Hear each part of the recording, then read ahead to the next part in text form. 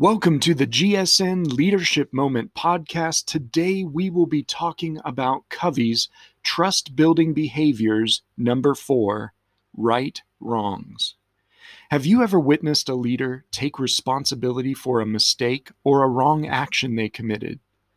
It is refreshing to see leaders that are able to identify when they have done something wrong and seek to make things right. Leaders that are self-aware and humble are usually able to do this well.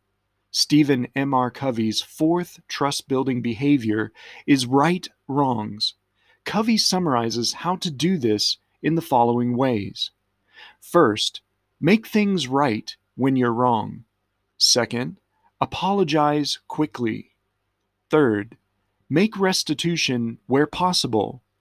Fourth, practice service recoveries. Fifth, demonstrate personal humility. Sixth, don't cover things up.